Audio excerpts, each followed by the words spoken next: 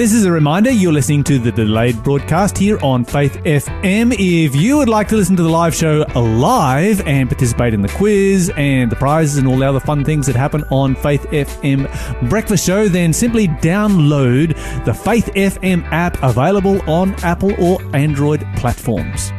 And this is Encounter with God. You're listening to The Breakfast Show. We're about to have another clue for our quiz, so get ready to give us a call, 1-800-324-843. Gemma. The next clue kind of follows on from our last clue, and you kind of gave it away, but that's okay, because the next clue is, this town, located on the Mount of Olives, is where Jesus wept. Okay. So yeah, you've had time to think this through. Geography. Yeah. Yeah. So you're looking for a city. So the number is 1-800-324-843. That is 1-800-FAITH-FM, or text us on 0491 064 669. And you will get a copy of Kemi Ogendi's amazing CD, Note to Self. It's a fantastic album. Of course, we had Kemi Ogendi do a concert for us in the Maitland Adventist Church last year, and it was just sensational, along with Anna Beaton, the two of them there together. Were you there for that concert? I was not. You missed out. You have no idea. That was amazing. I've seen her live many a time. She is an amazing musician, but I did miss that specific concert. Yes, and I have regret. It was a lot of fun. Because everybody tells me it was so good, and I was like, oh. You missed out. What a shame. Yeah. All right, so we're into our 20 Million Movement Bible study, so let's turn back over to Daniel chapter 6, and I'm going to get you to read for us verse 10 again, please.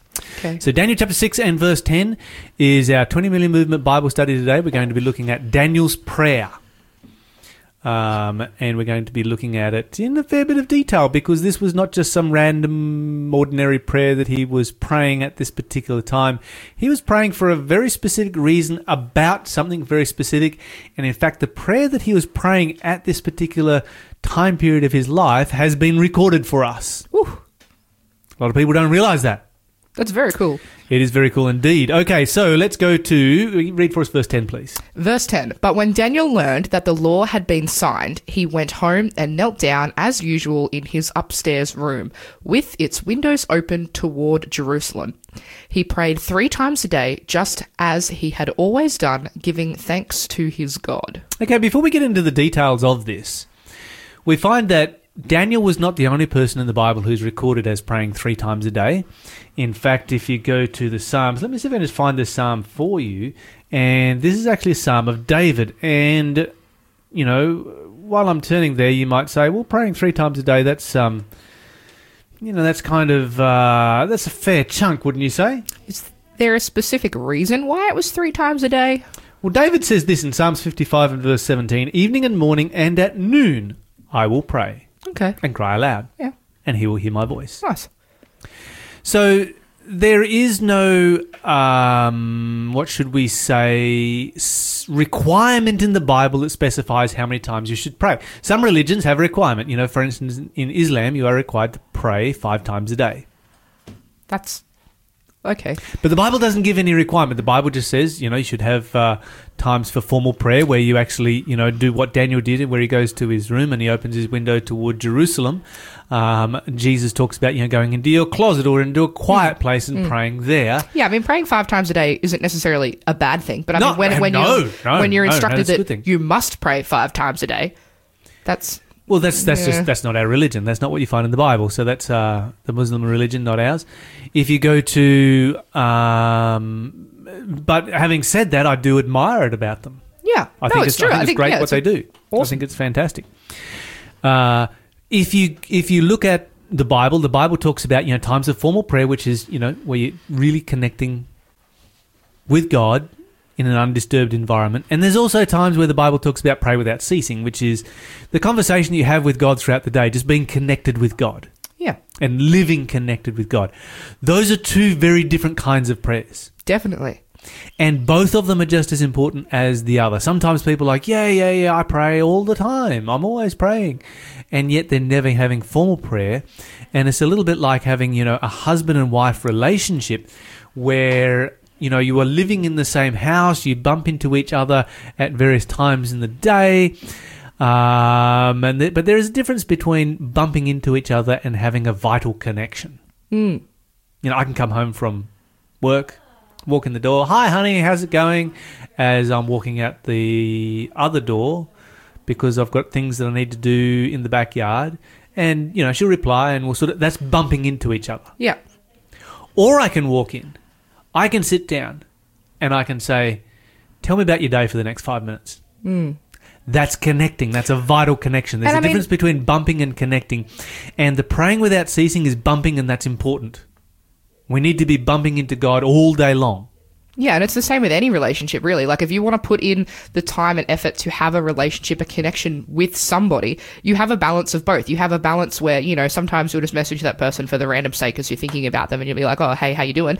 But then other times you'll be like, "Let's catch up. Let's go get lunch together. Let's go actually talk and connect about how our lives are going." And there has to be a balance between both to have a proper, sustainable relationship with anybody.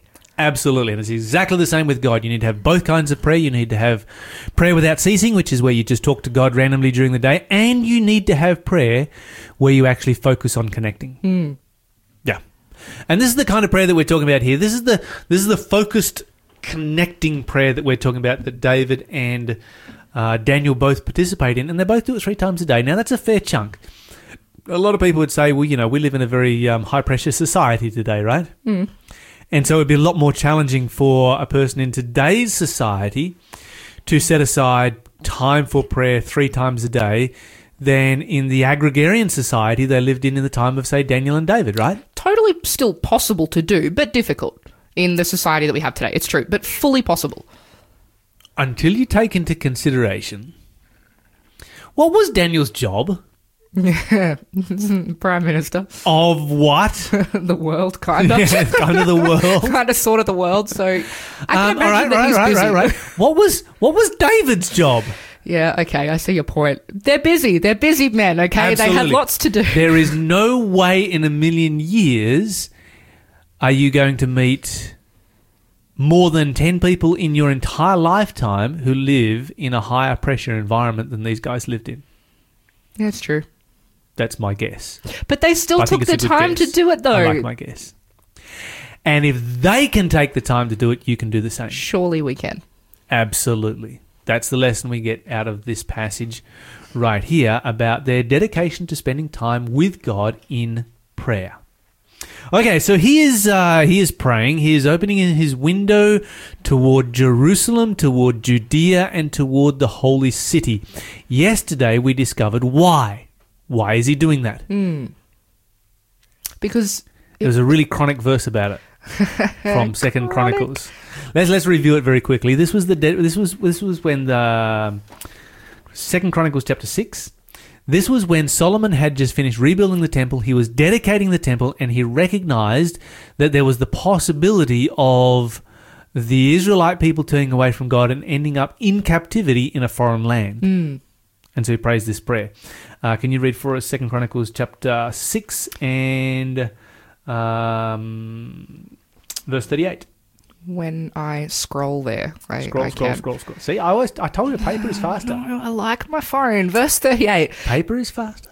I've got it now. I'm ready. Yeah. Verse 38. If they turn to you with their whole heart and soul in the land of their captivity and pray toward the land you gave to their ancestors, toward this city you have chosen, and towards this temple I have built to honor your name. Okay, keep going. Then hear their prayers and their petitions from heaven where you live, and uphold their cause. Forgive your people who have sinned against you. So Solomon specifically tells, in his prayer, he instructs his people. Yes. What to do if they end up in captivity in a foreign land because of turning away from God. Now we come down, another 600-800 years further down the track, and we find they have ended up in captivity as a result of not serving God. Daniel was a keen student of the Bible. We're going to find out more about that in just a moment. But he was a keen student of the Bible, and he reads this in the Bible, and he's like, okay, here we are told what to do if we find ourselves in captivity in a foreign land as a result of not serving God. Okay, so now we know what to do. We pray towards Judea and towards Jerusalem and towards the temple that is there. And the Bible says that God will hear our prayer, or that Solomon asked that God would hear our prayer and we would receive forgiveness.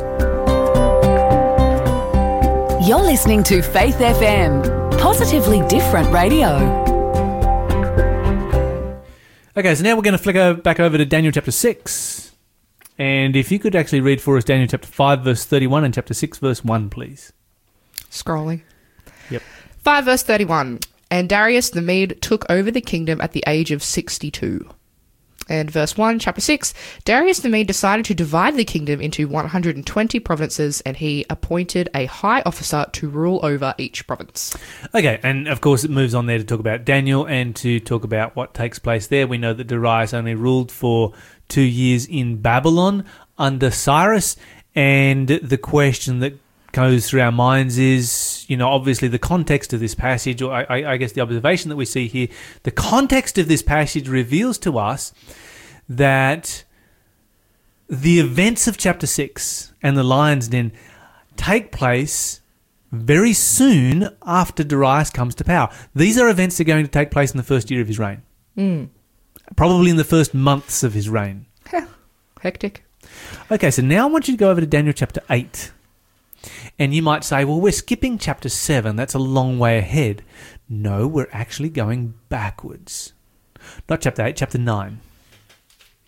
We're going backwards. And you might say, well, how can you go backwards by going forwards? And that's because, we're Western people and Middle Eastern people, from, this particular era in history did not write and did not correlate chronologically.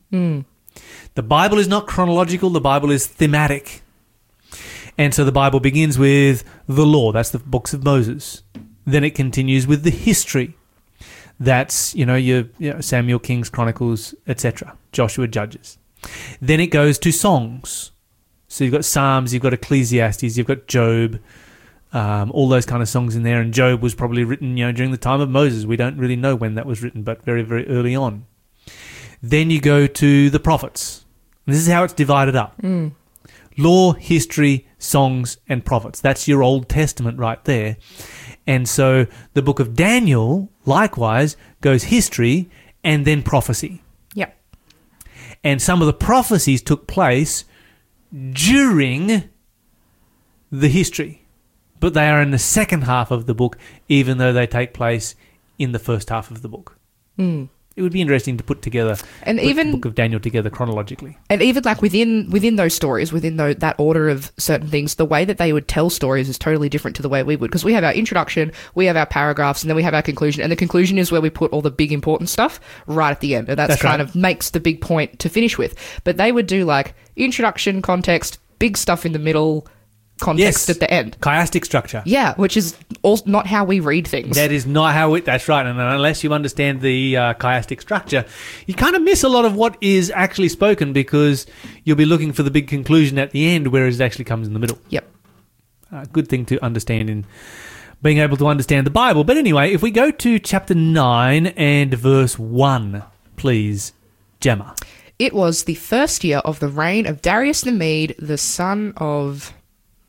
Yep, he's... Ahasuerus. Whoa! Otherwise known as Astyages. Astyages. Cool. Who became king of the Babylonians. Mm-hmm. Astyages. Yeah, we talked about him when we were talking about Cyrus. It's a cool name. It's a very cool name. I like his grandfather's name even better, Cyaxares. Say that again. I don't even know whether that's the correct pronunciation, but I pronounce it Cyaxares. So cool. Yeah, they'd certainly had names back in the day. They knew how to make names. Okay, so here we have Darius, the son of Ahasuerus, the seed of the Medes, made king over the realm of the Chaldeans. And which year of his reign is this? During the first year. Okay, so this is the same time period in which Daniel prays to Jerusalem and to Judea and to the temple, facing the temple, right? So chapter 9 is happening at the same time chapter 6 is. Uh-huh. Cool. Okay. So, these two chapters go together. Yes. And in chapter 6, we've got Daniel praying. Mm-hmm. He ends up in the lion's den as a result of that. We're going to cover that more in detail as we go through further through the week. Mm-hmm. But here we find out specifically why it is that Daniel is praying and what it is that he's praying about. Would you like to read for us chapter 9 and verse 2, please? During the first year of his reign, I, Daniel, learned from reading the word of the Lord as revealed to Jeremiah the prophet that Jerusalem must lie desolate for 70 years. Ooh. Okay. Now, this is interesting because what you've got is Jeremiah lives a long way from Babylon. Yes. He lives in Egypt. Which is in Africa. Which is exactly, he's in Africa. I know that now, yes. He's in Africa. Daniel's in Asia. Yes.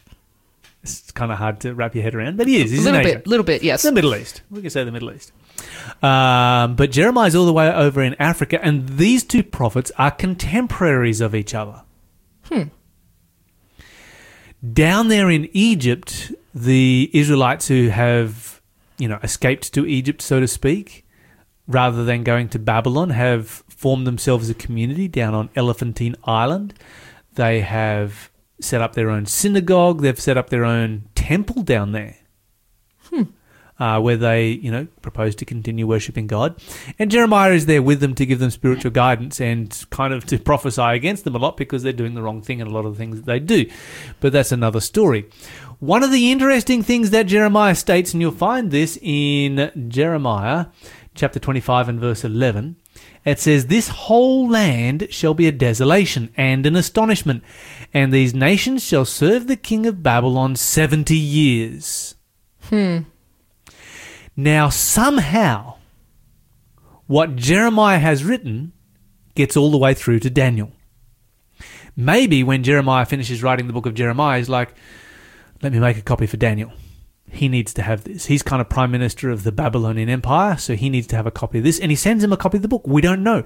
But somehow or other, we know that Daniel gets his hands on a copy of the book of Jeremiah. Isn't it cool how we can read what Jeremiah wrote, what Daniel read what Jeremiah wrote, but then we can read what Daniel wrote about what Jeremiah wrote? Yeah, how absolutely. Cool is that? Oh, it's very cool. You get these confirmation, and of course they're contemporary prophets. Now, by the time that Daniel is reading this, he's a very old man, so it's every likelihood that Jeremiah has now died. Right. And so maybe it has filtered through to Daniel by people who are just traveling between the Jewish community on Elephantine Island and the Jewish community in Babylon. Who knows what's taking place here? But we do know this. A copy of the book of Jeremiah has arrived in Babylon, and Daniel gets his hands on it, and he knows that the 70-year captivity is about to come to an end. Because he reads that and he's like, okay, I know what date I was taken captive. And I was the first lot of captives taken captive. And he starts to calculate that through. And he goes, you know what? 4.5, 5 years' time, this prophecy is going to come to an end. Yeah, captivity finishes.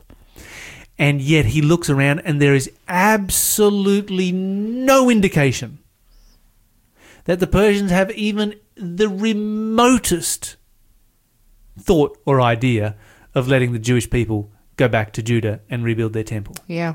Is not even on the horizon.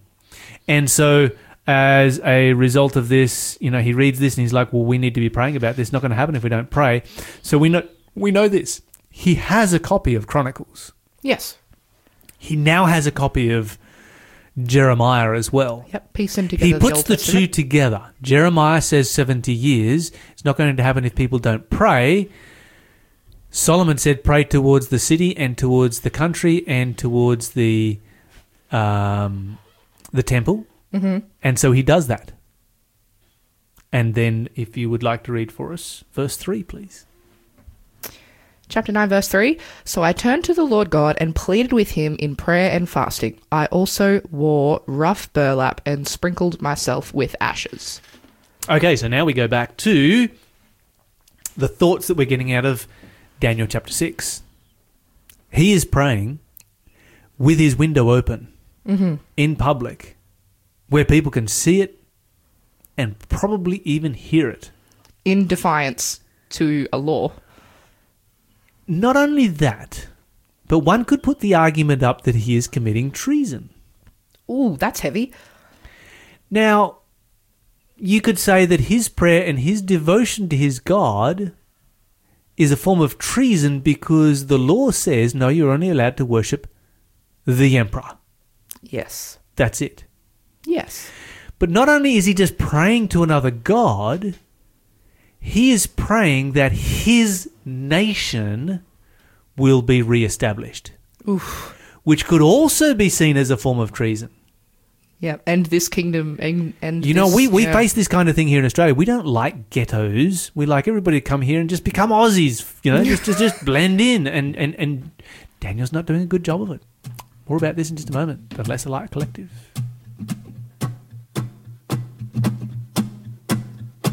Sleeping in the lion's den. Conspiracy of evil men could find no fault in me. For their pride and jealousy, they threw me in the lion's den. They said, "Oh king, won't you make a decree? There'll be no prayer to man, oh God, but thee. From 30 days now hence, the guilty's recompense will be sleeping in that lion's den." Well, I got down on my knees to pray, just like I always did 3 times each day, for my petition and my plea. They said I was guilty and they threw me in that lion's den. Daniel, oh Daniel, Lion of Judah on your side. Daniel, oh Daniel, your deliverer, he will not be denied.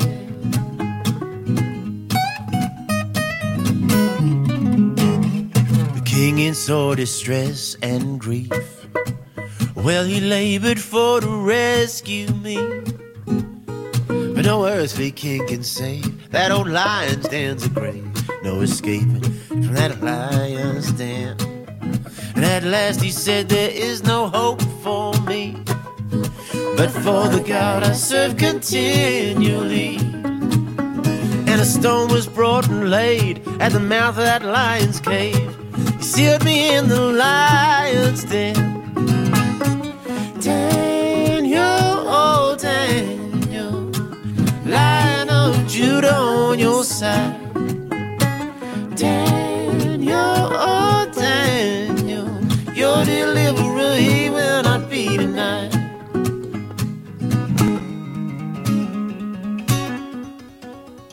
The king went to his royal bed. Well, he could not eat, sleep had fled.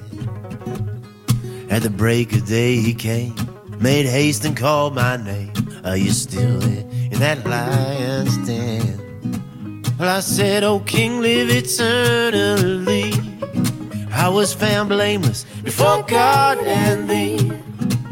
Well, I trusted in his name, saw an angel came, shut the mouths inside that lion's den. Daniel, oh Daniel, Lion of Judah on your side. Daniel, oh Daniel, your deliverer, he will not be denied.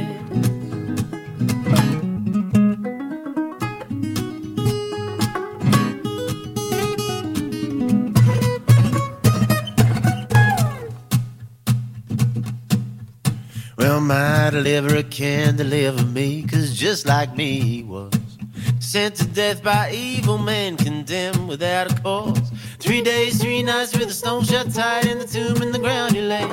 Through death he defeated the power of death, conquered the enemy. So one morning soon, and very soon, the king will call you from your tomb. That old roaring lion's been slain, no more power in the grave, delivered from that lion's den. Daniel, oh Daniel, Lion of Judah on your side.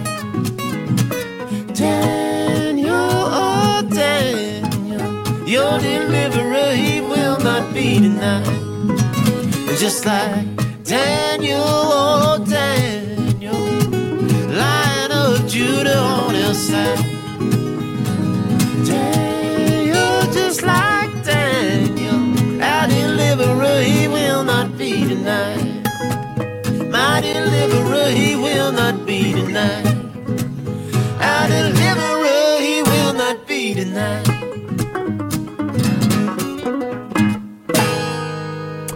That was Lesser Light Collective with Oh Daniel. Daniel in the Lion's Den. That's the story we are studying right now. Gemma, Yes. what's happening? We have a winner. We've got a winner. Congratulations to... Pauline from Fairview Park, South Australia. You have won Kemi Ogendi's CD. Congratulations. Well done. And, The answer, yes, of course, is Bethany. that it was. That was the answer. That was the answer. Very good. So let's jump back into our Bible study for now, and let's look at where we're up to. This is what we got so far. We find that Daniel 9 is a part of Daniel 6. Happening at the same time. Because Daniel 9 is the prayer that is being prayed in Daniel 6. Very cool. Now, there's one more twist to this story. Ooh. Okay, so here's what we've found so far.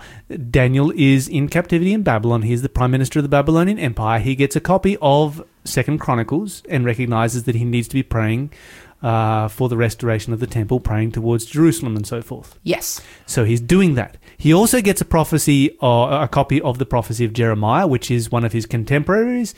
And it's like almost like maybe, two prophets writing to each other. I don't know, but he gets a copy of the prophecy of Jeremiah, and he recognizes that the time period for their captivity is nearly over. It's nearly time for them to be released and to go back to the promised land. And so he puts these two together and is like, okay, we need to get serious about praying about this. But there is one more prophecy that is super confusing, that is almost contradictory to what he has been reading here. Right. That's in chapter 8. Ooh. So here comes your spanner. Chapter 8 and verse 14 is a prophecy that Daniel receives. And of course, he receives this in the 3rd year of Belshazzar. Nice. So he's actually received this a little bit earlier. So he already has this prophecy when he discovers Jeremiah's prophecy and, of course, Solomon's prayer. So it's like a puzzle, and then he's pieced all these bits that he already knows. This is going to mess with his head big time. Oh. Yeah. Okay. Chapter 8, verse 14, please. The other replied, "It will take 2,300 evenings and mornings, then the temple will be made right again." Okay, evenings and mornings is simply a way of saying days. You find in creation, the evening and the morning were the first day, the evening and the morning were the second day. So that's 2,300 days. And then the sanctuary, the temple, will be made right again, or will be cleansed. So he's got a number of different options that he's got right now. If he looks at the temple which is on earth and he goes, okay, that's the one that's back in Jerusalem. Yes, it needs to be put right again because it's a pile of rubble. Yes. And he's like, 2,300 days. That's about, from when this prophecy is given, about 7 years or so. That doesn't sound like such a bad prophecy, right? Right. So it would give you cause for celebration, don't you think? Yeah.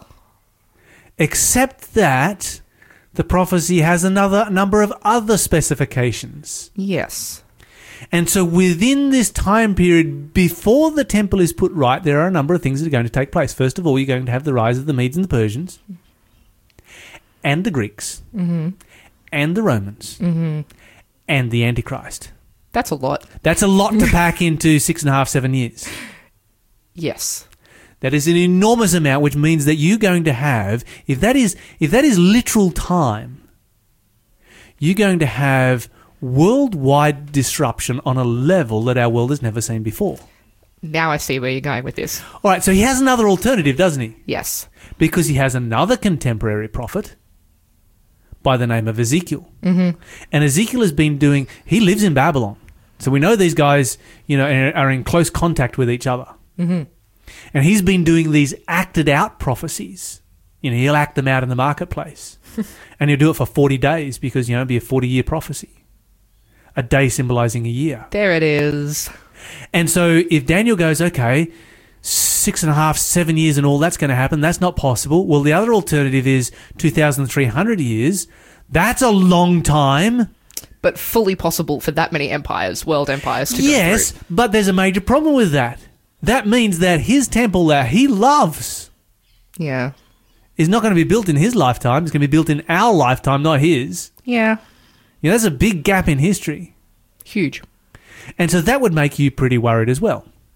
Okay, so then Gabriel comes to explain things, and I can imagine his relief. Like, Gabriel's turned up. He's going to explain to me, you know, what the confusion is here all about. And so Gabriel explains exactly who the Medes and the Persians are, exactly who the Greeks are, exactly who the Romans are, exactly who the Antichrist is, exactly how long the prophecy is,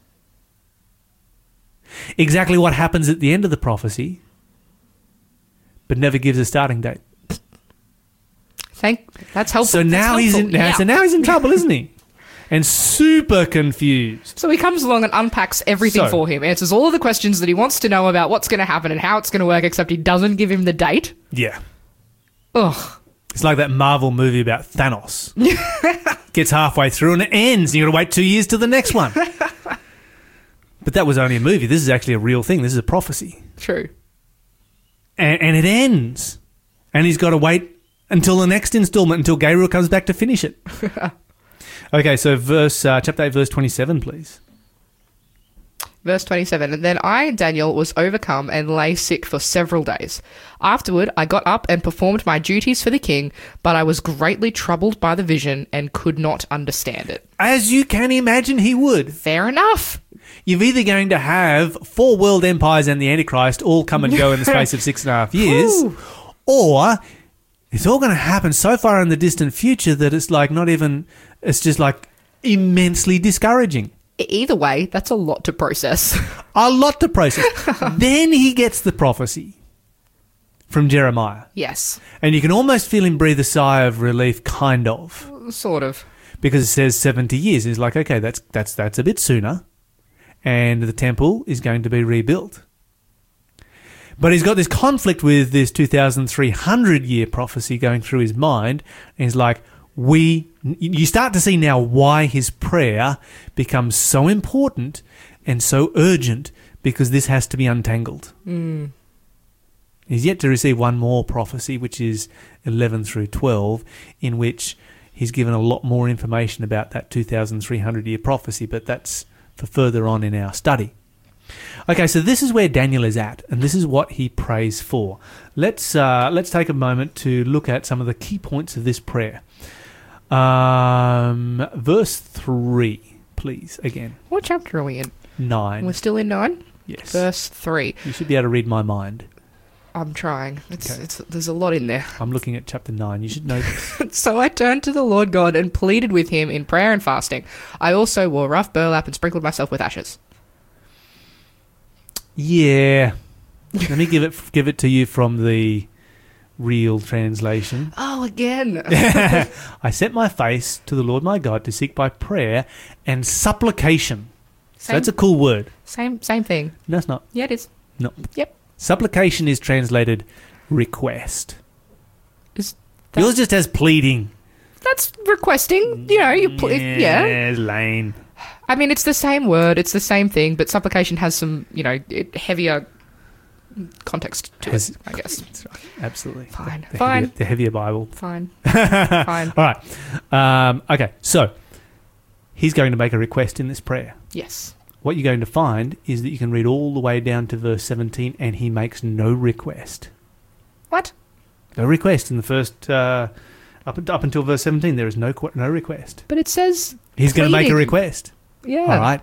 So he's going to do something before he makes his request. And that's in verse 4. I prayed unto the Lord my God and made my confession. Yeah. Confession comes before asking. Oh, nice. So down to verse 17, he's going to do confession. And then, when you get to verse 17, he's going to make his request. This is the Lord's Prayer. Marley de Fong.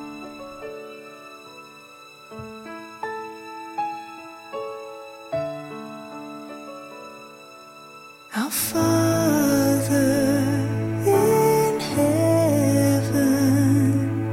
hallowed be thy name.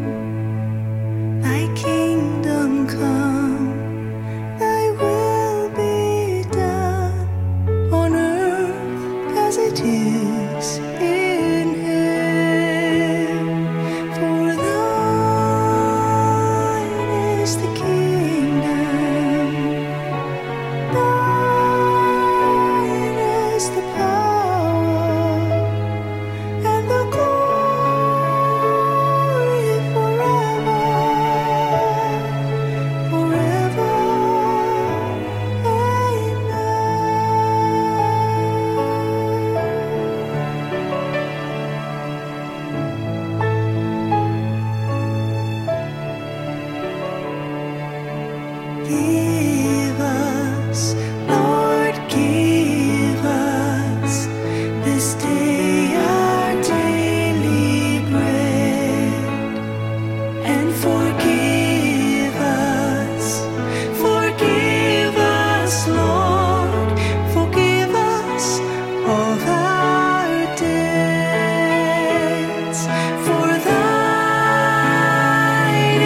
the kingdom. Thine is the power and the glory forever, forever.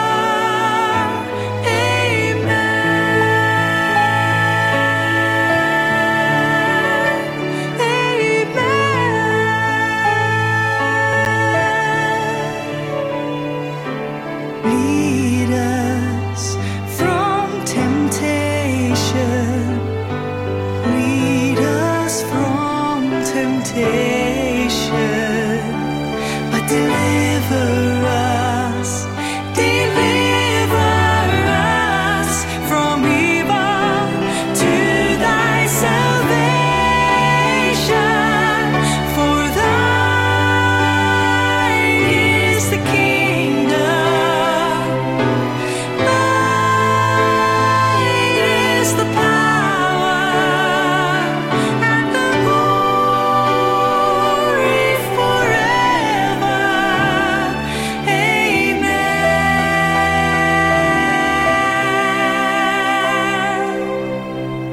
Thine is the kingdom. Thine is the power and the glory forever, forever.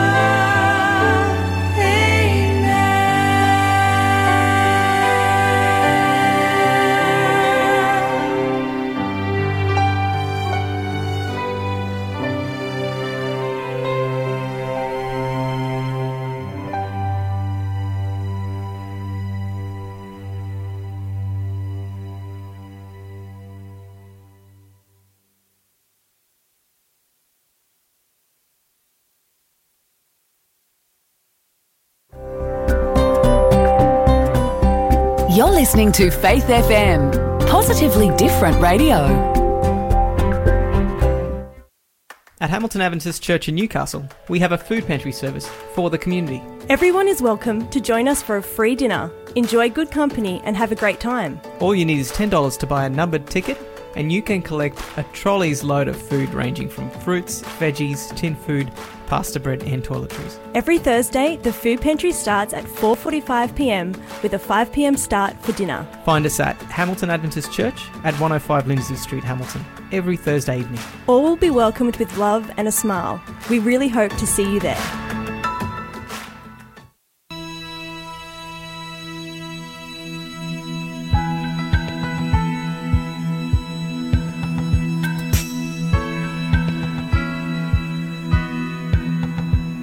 Behold, my servant shall prosper. He shall be high and lifted up, and shall be exalted. As many were astonished at you, his appearance was so marred, beyond human semblance, and his form beyond that of the children of mankind. So shall he sprinkle many nations. Kings shall shut their mouths because of him.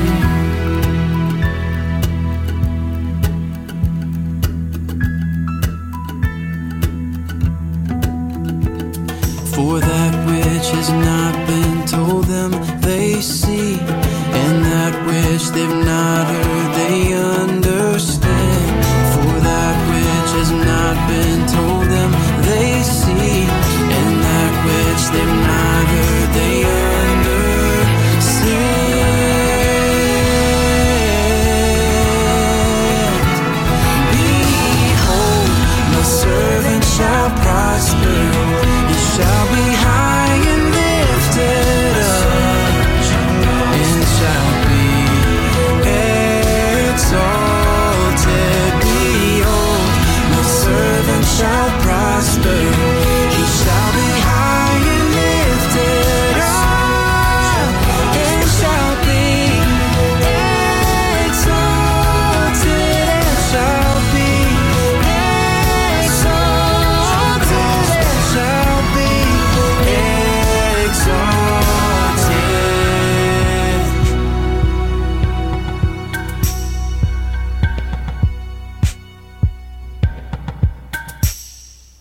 Welcome back, everybody. That was the Corner Room with Isaiah 52. You're listening to The Breakfast Show. We have come to question of the day time. Very relevant question has come in through from a listener. Gemma, what's our question of the day? Daniel would have been breaking the law again for the remaining of the month after he got out of the lion's den. So does that mean the Medo-Persian law was changed, or the unlikeliness Daniel was thrown into the den every day? I would say that neither was the case. Ooh. I would say the law was not changed because it was the law of the Medes and the Persians that could not, by their constitution, it could not be changed. Yeah, once a law, always a law. And we know that when we come down to the time of Queen Esther, which was, 100 years or so later, that was still part of the constitution of the Persian Empire, that the law could not be changed. Oh, yeah, that's right. Okay, so that remains. So therefore, I would argue that, and of course we don't know the answer to this question, we're speculating here, but I'm going to speculate along a number of different lines based on historical evidence. We know, we would assume that the law was not changed because it could not be changed because the Constitution did not change. Yes. Therefore, Daniel would have been repeatedly in breach of the law, as the questioner has rightly observed, after coming out of the lion's den. So are they going to keep killing him? So was he continually being thrown into the lion's den? Did he spend every night in the lion's den for the whole month? Wow. Once again, I would say the answer to that question is no. And let me share with you the reasons why. If we look at British law as an example, there have been many instances of people who have survived being hung. So under British law, hanging used to be the way that people were executed. Wow. In fact, I have two references here. John Lee and Joseph Samuel. John Lee was hung 3 times in 1885 and survived all 3 of them. Hung 3 Joseph times. Samuel was also hung 3 times and survived all 3 of them. They didn't do a very good job, did they? No, they did a very, very poor job. And the way it was viewed by the British legal system in those days, because both of these guys eventually ended up getting off. And historically, the way that it was viewed when you survived execution, and this is why they eventually brought in the wording hung by the neck until dead. Okay. That's why they added the bit until dead. So they found a loophole? Because it didn't always work. In fact, these 3 guys are exceptions because they both got hung 3 times. There's a whole bunch who only got hung once and survived it. Yep. Okay, but the view was like this, was that survival was seen as a judgment of God and a proclamation of innocence by God. And they're kind of like, well, if God is saying that this person shouldn't die, then we better not kill them. Except they were hung 3 times. Except they did try. Again. And after again. 3 times, like, yeah, okay. I feel like you'd give up after that. You'd be like, all right, that's enough. Three's enough. God wants this person to live, so therefore they will live. And so this is in a society that really does recognize the divine intervention of God. Now, in the Persian society, did they recognize the intervention of God? Did Darius recognize the intervention of God? Yes, he did. And in his proclamation, he makes that very, very clear at the end of the chapter. My assumption would be that he would be in a very good legal position to state this person has been sentenced to death. The sentence has been carried out by throwing him into the den of lions. He has been rescued from the den of lions and pronounced innocent by his God. Therefore, God has let him off the hook in this case. And we are not in a position, even though this is the Persian law, we are not in a position to go against a case in which God makes an exception. So if God has made an exception in this case, then that exception stands. So the Persian law could not be changed, but when you're dealing with divine intervention, then that's a little bit of a different category again. Yeah, so they were like, he's already been saved once. There's no point of us tossing him back in for the same thing to happen again. That's right. Yeah, fair enough. Yep. That makes sense. And so that would be I think it would be a very brave person in the Persian court who would suggest throwing him in there every night, because if you're going up against a God who is that powerful to be able to save Daniel on the first night, then every night that you throw Daniel in there, that God is going to have to step in and rescue him, and you're just going to be aggravating that God. And it's a bad idea for the Persians, in their mindset, to be aggravating any gods. They want to be on good terms with all of the gods. This is Chelsea Moon with He's Always Been Faithful.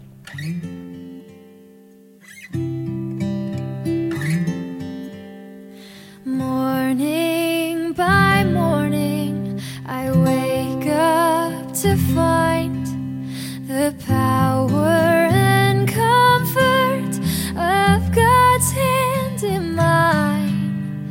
Season by season, I watch Him amazed in awe of the mystery of His perfect ways. All I have need of, His hand will provide. He's always been faithful to me.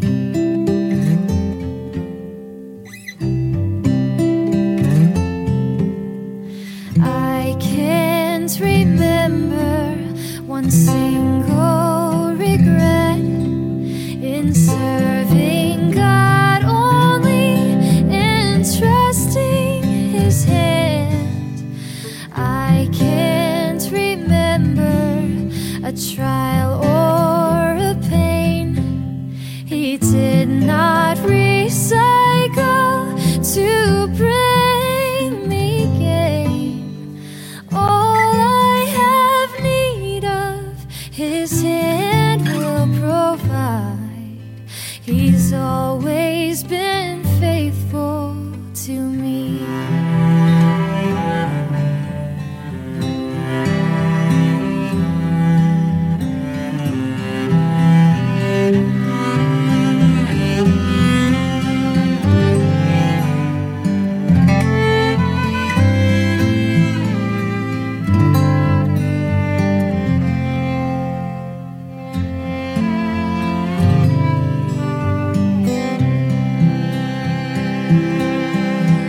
This is my anthem, and this is my song, the theme of the stories I've heard for so long. God has been faithful, He will be again. His loving compassion, it knows no end. And all I have need of, His hand will provide. He's always been faithful. He's always been faithful.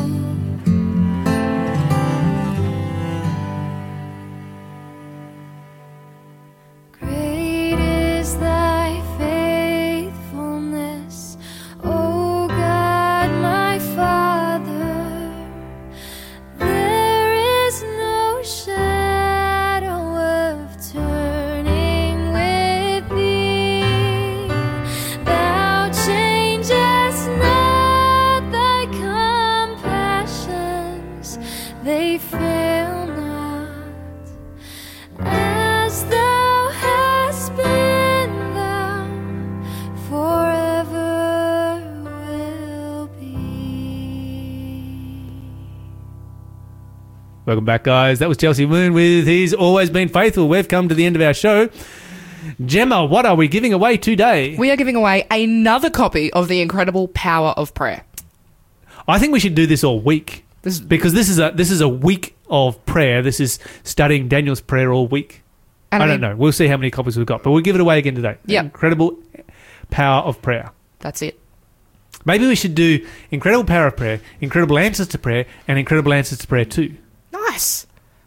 There we go. We got it solved. That'd be really for cool. the next Rest of the week. for the rest of the week. All by Roger Morneau, or by a man who was a lifetime prayer warrior. He prayed his entire life. He kept journals, and he could tell the most incredible stories of how God intervened in people's lives that you would ever even begin to imagine. He was a French Canadian, and just lived the most amazing life as a prayer warrior. Some people are called by God to be prayer warriors, and he was one of them. And this is a book you definitely want to get. You do not want to miss out on this book, 1-800-324-843. It is absolutely inspiring. Or text us on 0491064669. It will go to the first person to contact us right now. 1-800-FAITH-FM is the number. Don't forget, we like to encourage you to study the Bible if you'd like to be part of a small group or a one-on-one Bible study. In fact, if you are in the Walls End area, you might get us to be able to do a study with Gemma. She's doing Bible work in that area at the moment. Woohoo. Just give us a call here and we will connect you with somebody that you can study the Bible with. Don't forget to talk faith, live faith, act faith, and you will grow strong in Jesus.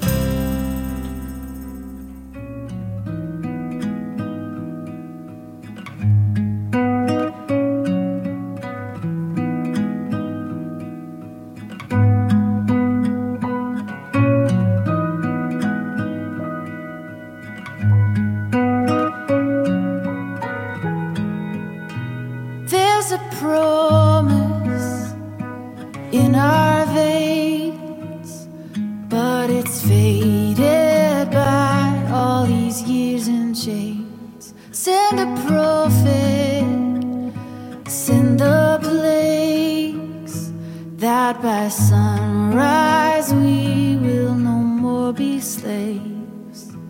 Take the lamb, take the blood, and paint it on our doorways at night. Death will come, but pass us by. This is all our hope and peace. In the morning, we will rise, taste the freedom we thought we'd never find. We will dance now in the streets, once held captive, and now we shall live as kings.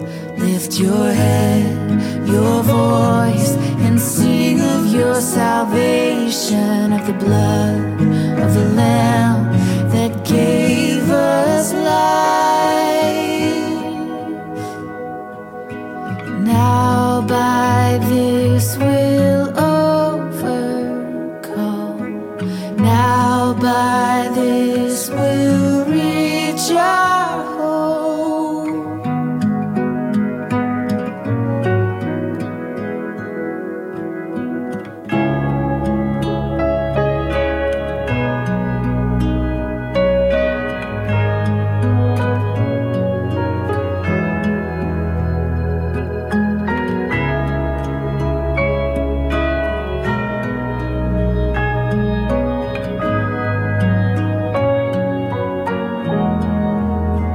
There's a poison in our veins, and it leads to death we cannot escape. Send the ransom, the perfect Son, remedy the curse by his precious blood. And the Lamb that will come, his cross will be our doorway, and the red of his blood, it will make us white. And the daughters and sons rejoice in resurrection, and death swallowed up in endless life.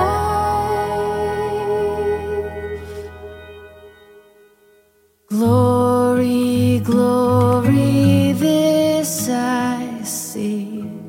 All my praise for this I bring, not of good that I have done, nothing but the blood of Jesus.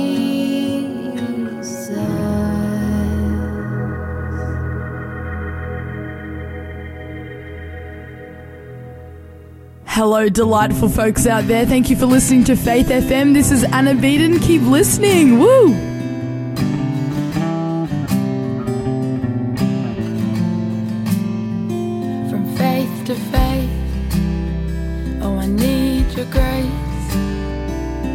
It's not my righteousness, but it is yours. Oh, what a state we find ourselves in. And grateful we find you knocking at our door. Jesus, come in and fill this doubting heart.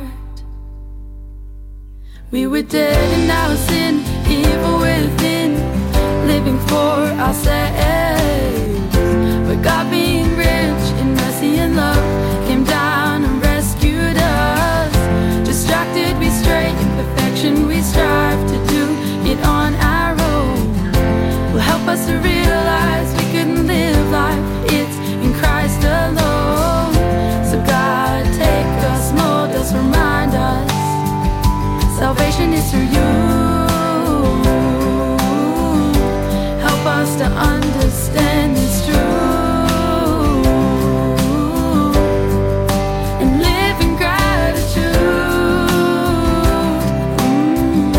Forgiving, loving, living like you. This gift of God you cannot earn. Once you receive it, you'd never want it returned. It raises you to life. We have confidence in Christ. He shows you His riches and grace and that He is kind.